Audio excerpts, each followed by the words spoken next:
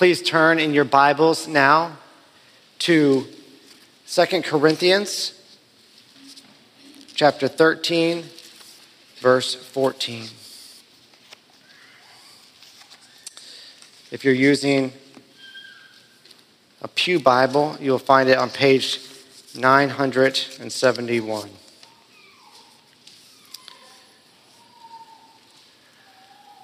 Let's begin with prayer.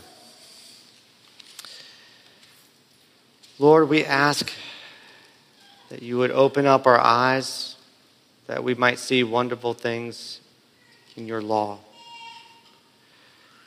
We pray that you would give us ears to hear what the Spirit says to the church, that you would teach us who you are and the many blessings that you have given to us today. We pray all these things in Jesus' name. Amen.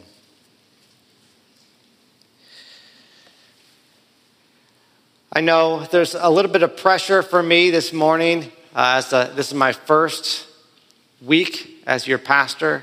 Maybe some people have come to see the new pastor and what he's going to be like. And I ask that you would try to forget me as quickly as possible. If you come here to hear me, you won't be impressed. But I'm going to preach to you from God's word. I'd like you to fix your attention on him. I am just a voice. I'm a servant. And if you got a new mailman, you probably wouldn't get all that excited. The important thing is who's giving you the message, whose message is it that he's delivering.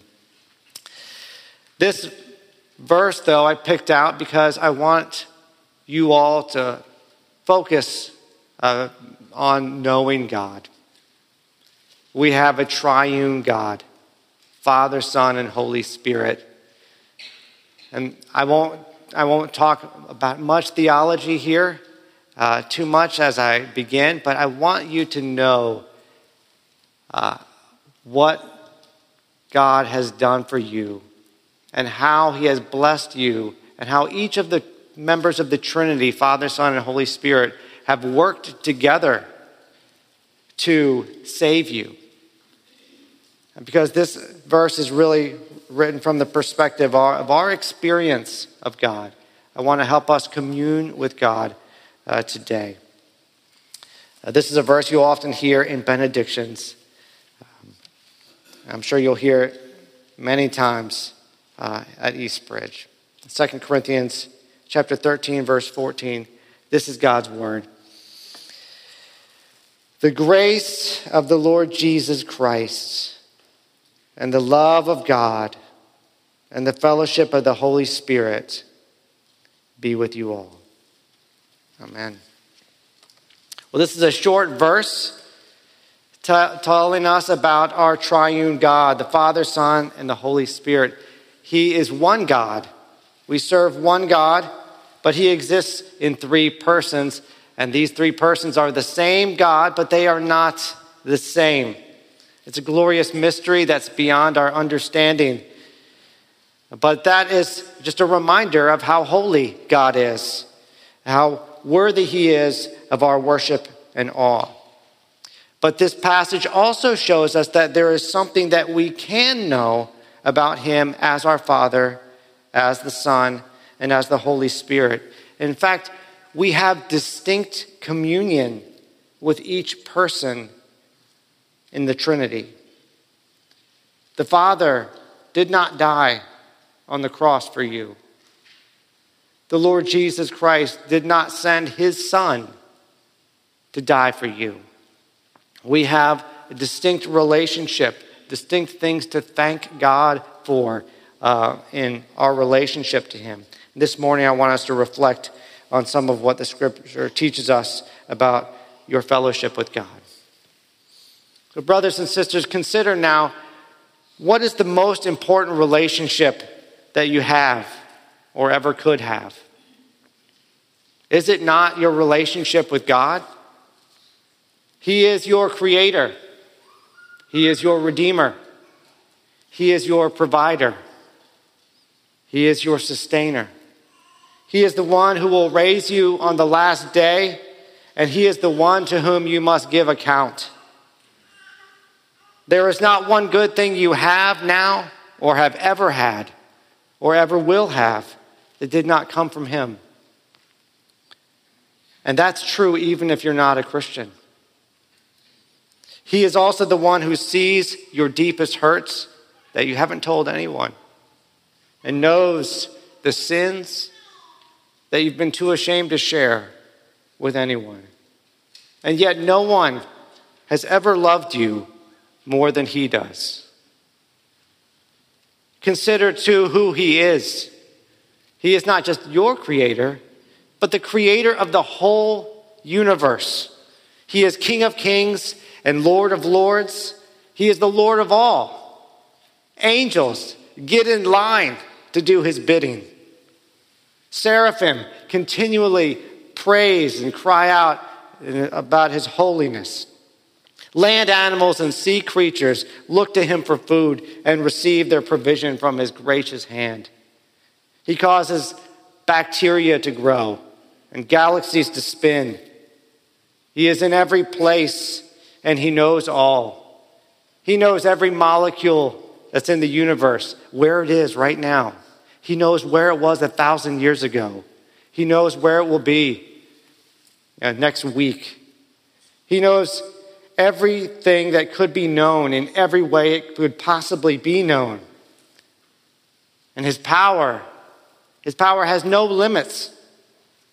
Is he not worthy of our obedience and praise? But not only is he majestic, not only is he great, he's also good. He is morally perfect. He is holy and kind, compassionate, full of loving kindness and truth. He is light. He is life.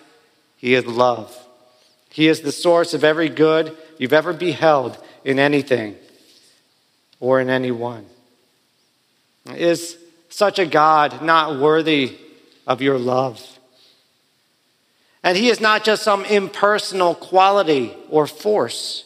He can be known. And so he has revealed himself to us. He has stooped down that we might know him because he wants you to know him. You were created to know him.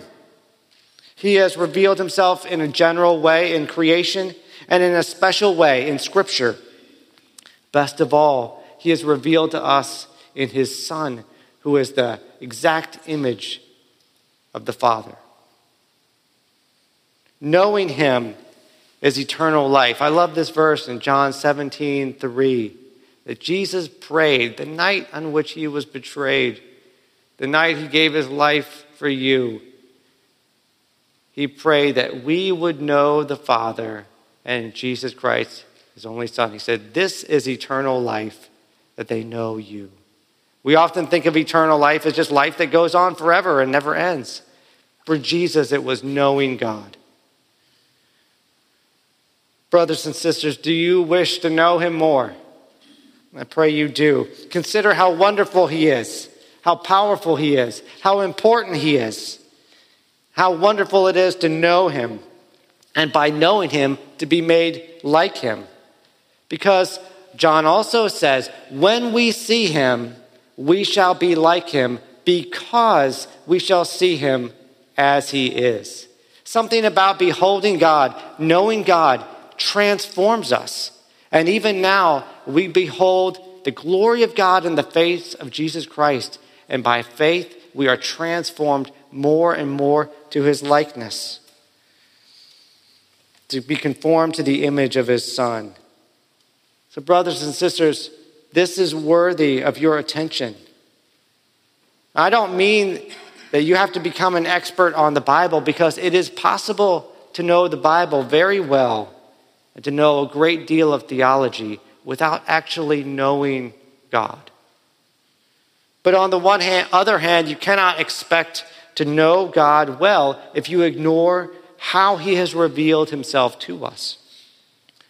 So what I mean is that we must study God's word not just for knowledge about God or knowledge about the Bible and its times, but to know God personally. We should strive for this, praying that God would bring us into fellowship and communion with him, and that we would know and glorify him all the more. For God is willing to have you truly know him and truly fellowship with him. 1 John 1:3 says, our fellowship is with the Father and with his Son, Jesus Christ. In John 14, Jesus said, if anyone loves me, he will keep my word, and my Father will love him, and we will come to him and make our abode with him. Isn't that a wonderful verse? In Revelation 3:20, he says, behold, I stand at the door and knock. If anyone hears my voice and opens the door, I will come into him and will dine with him, and he with me. Brothers and sisters, have you experienced that? Do you feel that your Christian life is dry? If it is, it must be because you do not have this fellowship with Jesus Christ, because there's nothing dry about that relationship. Brothers and sisters, don't be content with a merely outward worship, a merely outward relationship with God, coming here on Sundays and praying to a stranger. But really seek him in the word and the preaching of the word and in prayer. He loves you. He loves you more than anyone has. And he calls you to come to him and be saved. Now here in our passage, we have each person of the Trinity named, and a certain aspect of that fellowship we have with them and the blessing that he gives to us. I'm going to start with God the Father. Our communion with God the Father that is pointed out here is in love. Our communion with God is in love. Earlier in verse 11, if you look back a couple of verses, he's called the God of love and peace. And that is reflected in the love and the peace that we show to each other. But where does it come from? It comes from the God of love. He is the author and the source of it, from the Father. Our fellowship with him is in love, and how loving he is. John would write, and he would never get over this, God is love. It defined him. He said, he called himself the disciple who Jesus loved. That's what he always was thinking of, God's love. He is the one who wrote, for God so loved the world that he gave his only begotten Son. Romans 5:8 also says, God demonstrates his own love for us in that while we were yet sinners, Christ died for us. Now, sometimes you hear people try to share the gospel in such a way that it sounds like God hates us. But Jesus loves us. And Jesus jumps in the path of the bullet. And he saves us at the last moment. And God's wrath is spent on him. And God has, well, I guess I have to love them now because their sins are taken away because Jesus stopped my plan. And that is a terrible way to think. It's nothing less than a tritheistic fantasy to have a divided God that cannot stand. How could it be that the Trinity is a house divided? No, rather it is God who loved us so much that he sent his Son. God does not love us because Jesus died for us. Jesus died for you because God loves you. That's why he sent his Son. And when did he love us? It was while we were yet sinners, while we were still enemies, fighting against him. So what kind of love is this? Clearly, it is a free love. It is not something we've earned. It's not earned, not forced. Now, it's no surprise that we ought to love God, for he's altogether lovely. But why should he love us? while we were yet sinners, and there is no good in us. Indeed, to save you, it was the hardest thing that anyone has ever done. It was the hardest thing that God has ever done. He created the whole universe just by speaking. But to save you, it cost Jesus his life, much suffering, much pain, many tears. So you cannot think of the cross and think that you had anything to do, your works participated in any way, if to save you required the death of the Son of God. And yet, that is what he did. He gave his life out of love. He loved us because that's who he is. Deuteronomy 7 says this amazing thing. Moses says, it is not because you were more than any other people that God set his love on you, but because God loved you. That's what it says, chapter 7 and 8, verse 7 and 8. God loves you because God loves you. That's what Moses says. Because that's who he is. His love, you see, is gracious and free. His love is also first. 1 John 4:19, we love because he first loved us. And you see, therefore, it's also a transforming love. His love changes us and makes us loving in return. It's an active love, not a love in word only, but in deed. And what more could he have done to prove that love than by sending his only Son? And he did it. His love, too, is unchangeable.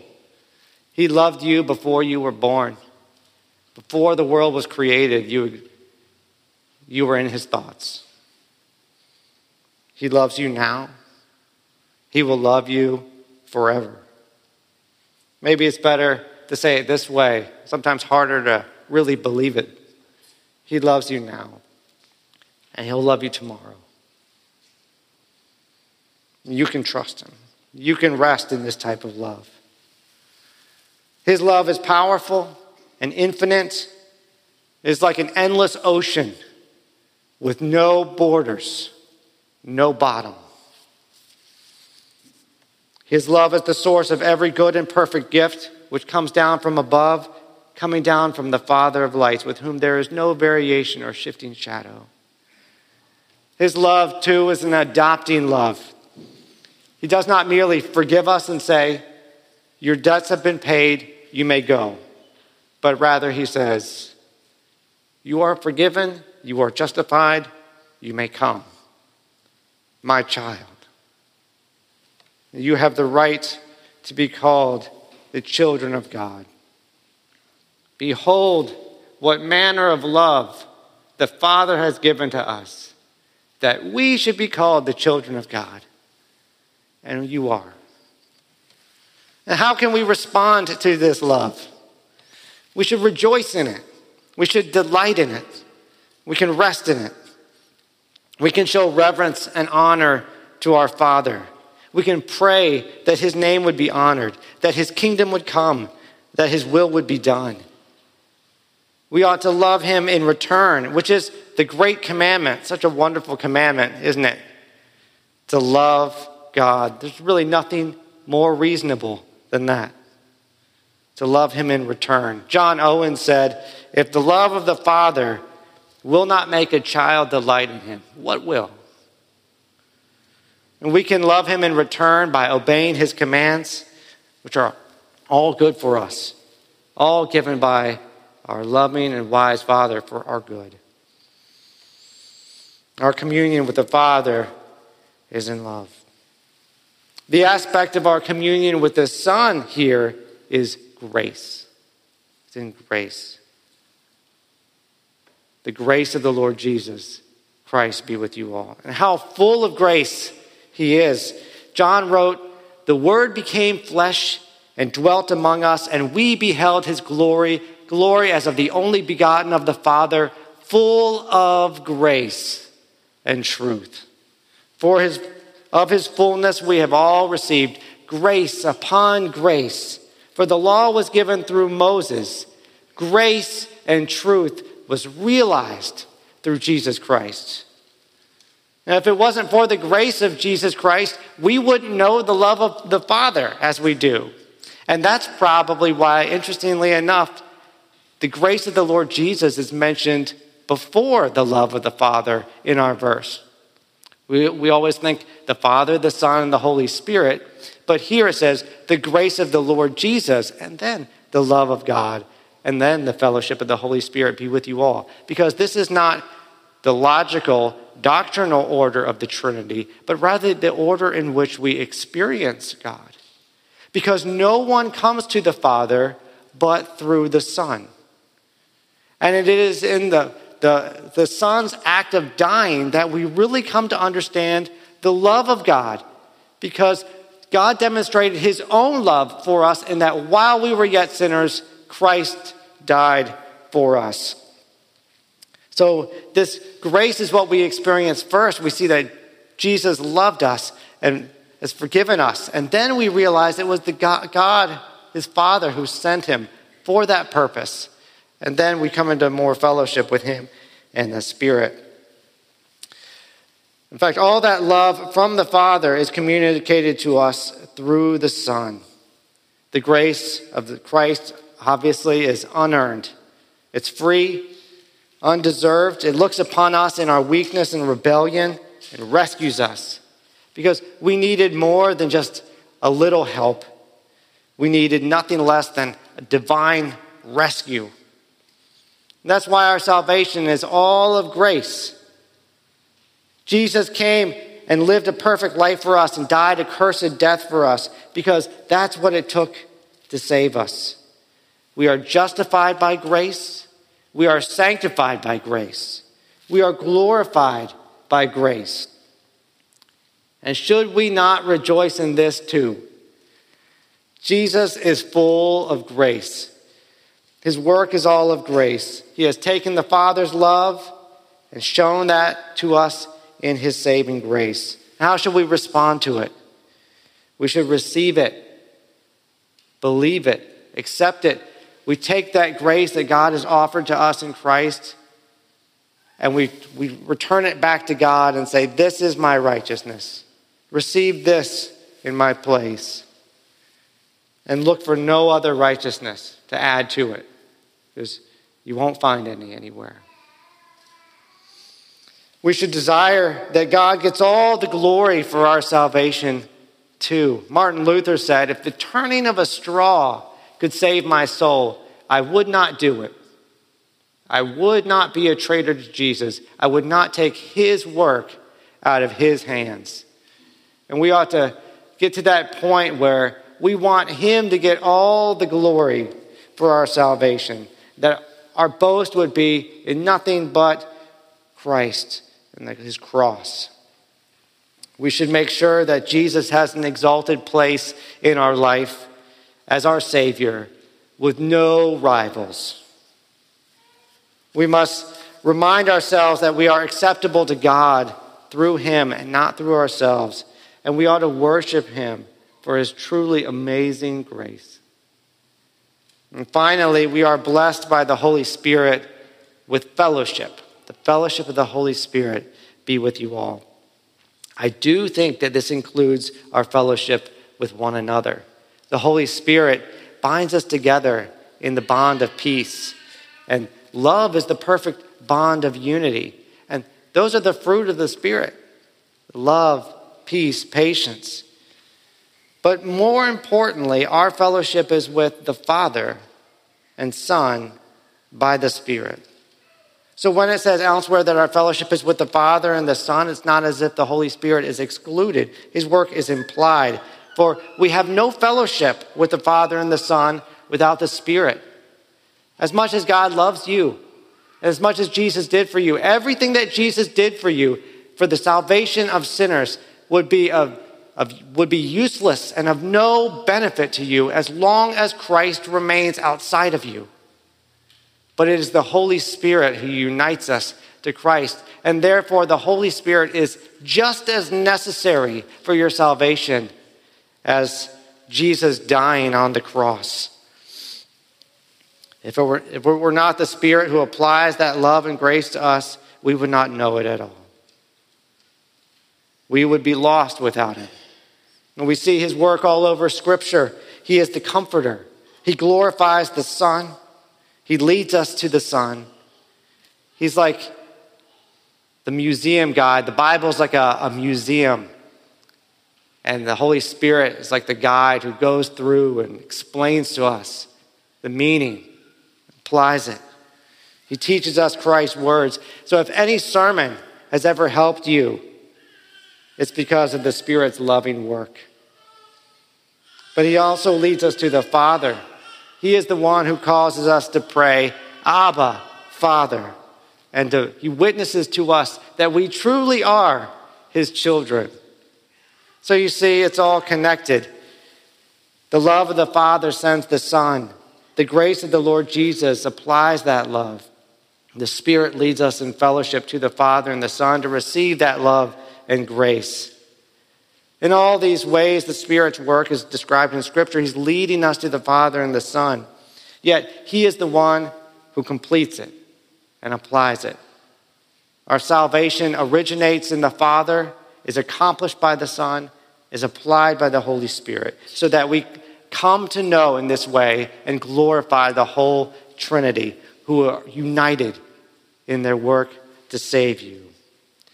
We see too in this that the Holy Spirit is a person too, who you can have fellowship and communion with. He loves you just as much as the Father and the Son love you. He can be grieved, which is sad, but it also shows us his love, because only those who truly love can truly grieve, which shows his heart for us. We have fellowship with the Spirit, and it is by the Spirit that we receive all the blessings that the Father has laid up for us in Christ. So how should we respond to this fellowship? Well, we should be careful to preserve that relationship, as you would with any relationship that you have. We should be careful not to grieve him by our sins, by harming the unity of the church which he created. We should not resist his word. We should make use of the spiritual gifts that he's given us. We ought to pray for his sanctifying work, that we too would be holy. We should long that his fruit of love and joy and peace and patience and kindness would be seen in us. And we should, by the Spirit, put to death the sin that remains in us, that we would be a temple suitable for his indwelling. Brothers and sisters, this is your God. Father, Son, and Holy Spirit. He loves you. He is gracious to you. He wants you to be brought into fellowship with him. In every work, the Trinity is united for this task. But still, we have distinct fellowship with each person in the Trinity. And part of knowing God, of learning and living in that wonderful fellowship with the Father, the Son, the Holy Spirit, is knowing how he has saved us and loved us. Let us consider what the Father has done for us, what the Son has done for us, what the Spirit has done for us, what they continue to do for us. What a blessing that you have the grace of the Lord Jesus, the love of the Father, the fellowship of the Holy Spirit. Your whole salvation is summed up in these blessings. So let us respond to each person with love and delight and praise. For this is your God, the Holy Trinity, the Holy One. Let us pray. Heavenly Father, we listen to your word. We hear about you. We don't understand you. You are beyond us. And yet at the same time, you have made yourself known to us, at least a little. We are still on the borders of that vast continent. But we ask that you would increase our knowledge of you all the more, that we might honor you as we should, that we might understand who we are, that we might be conformed to your Son. We pray that you would help us to worship you as you have revealed yourself to us, Father, Son, and Holy Spirit. In Jesus' name we pray. Amen.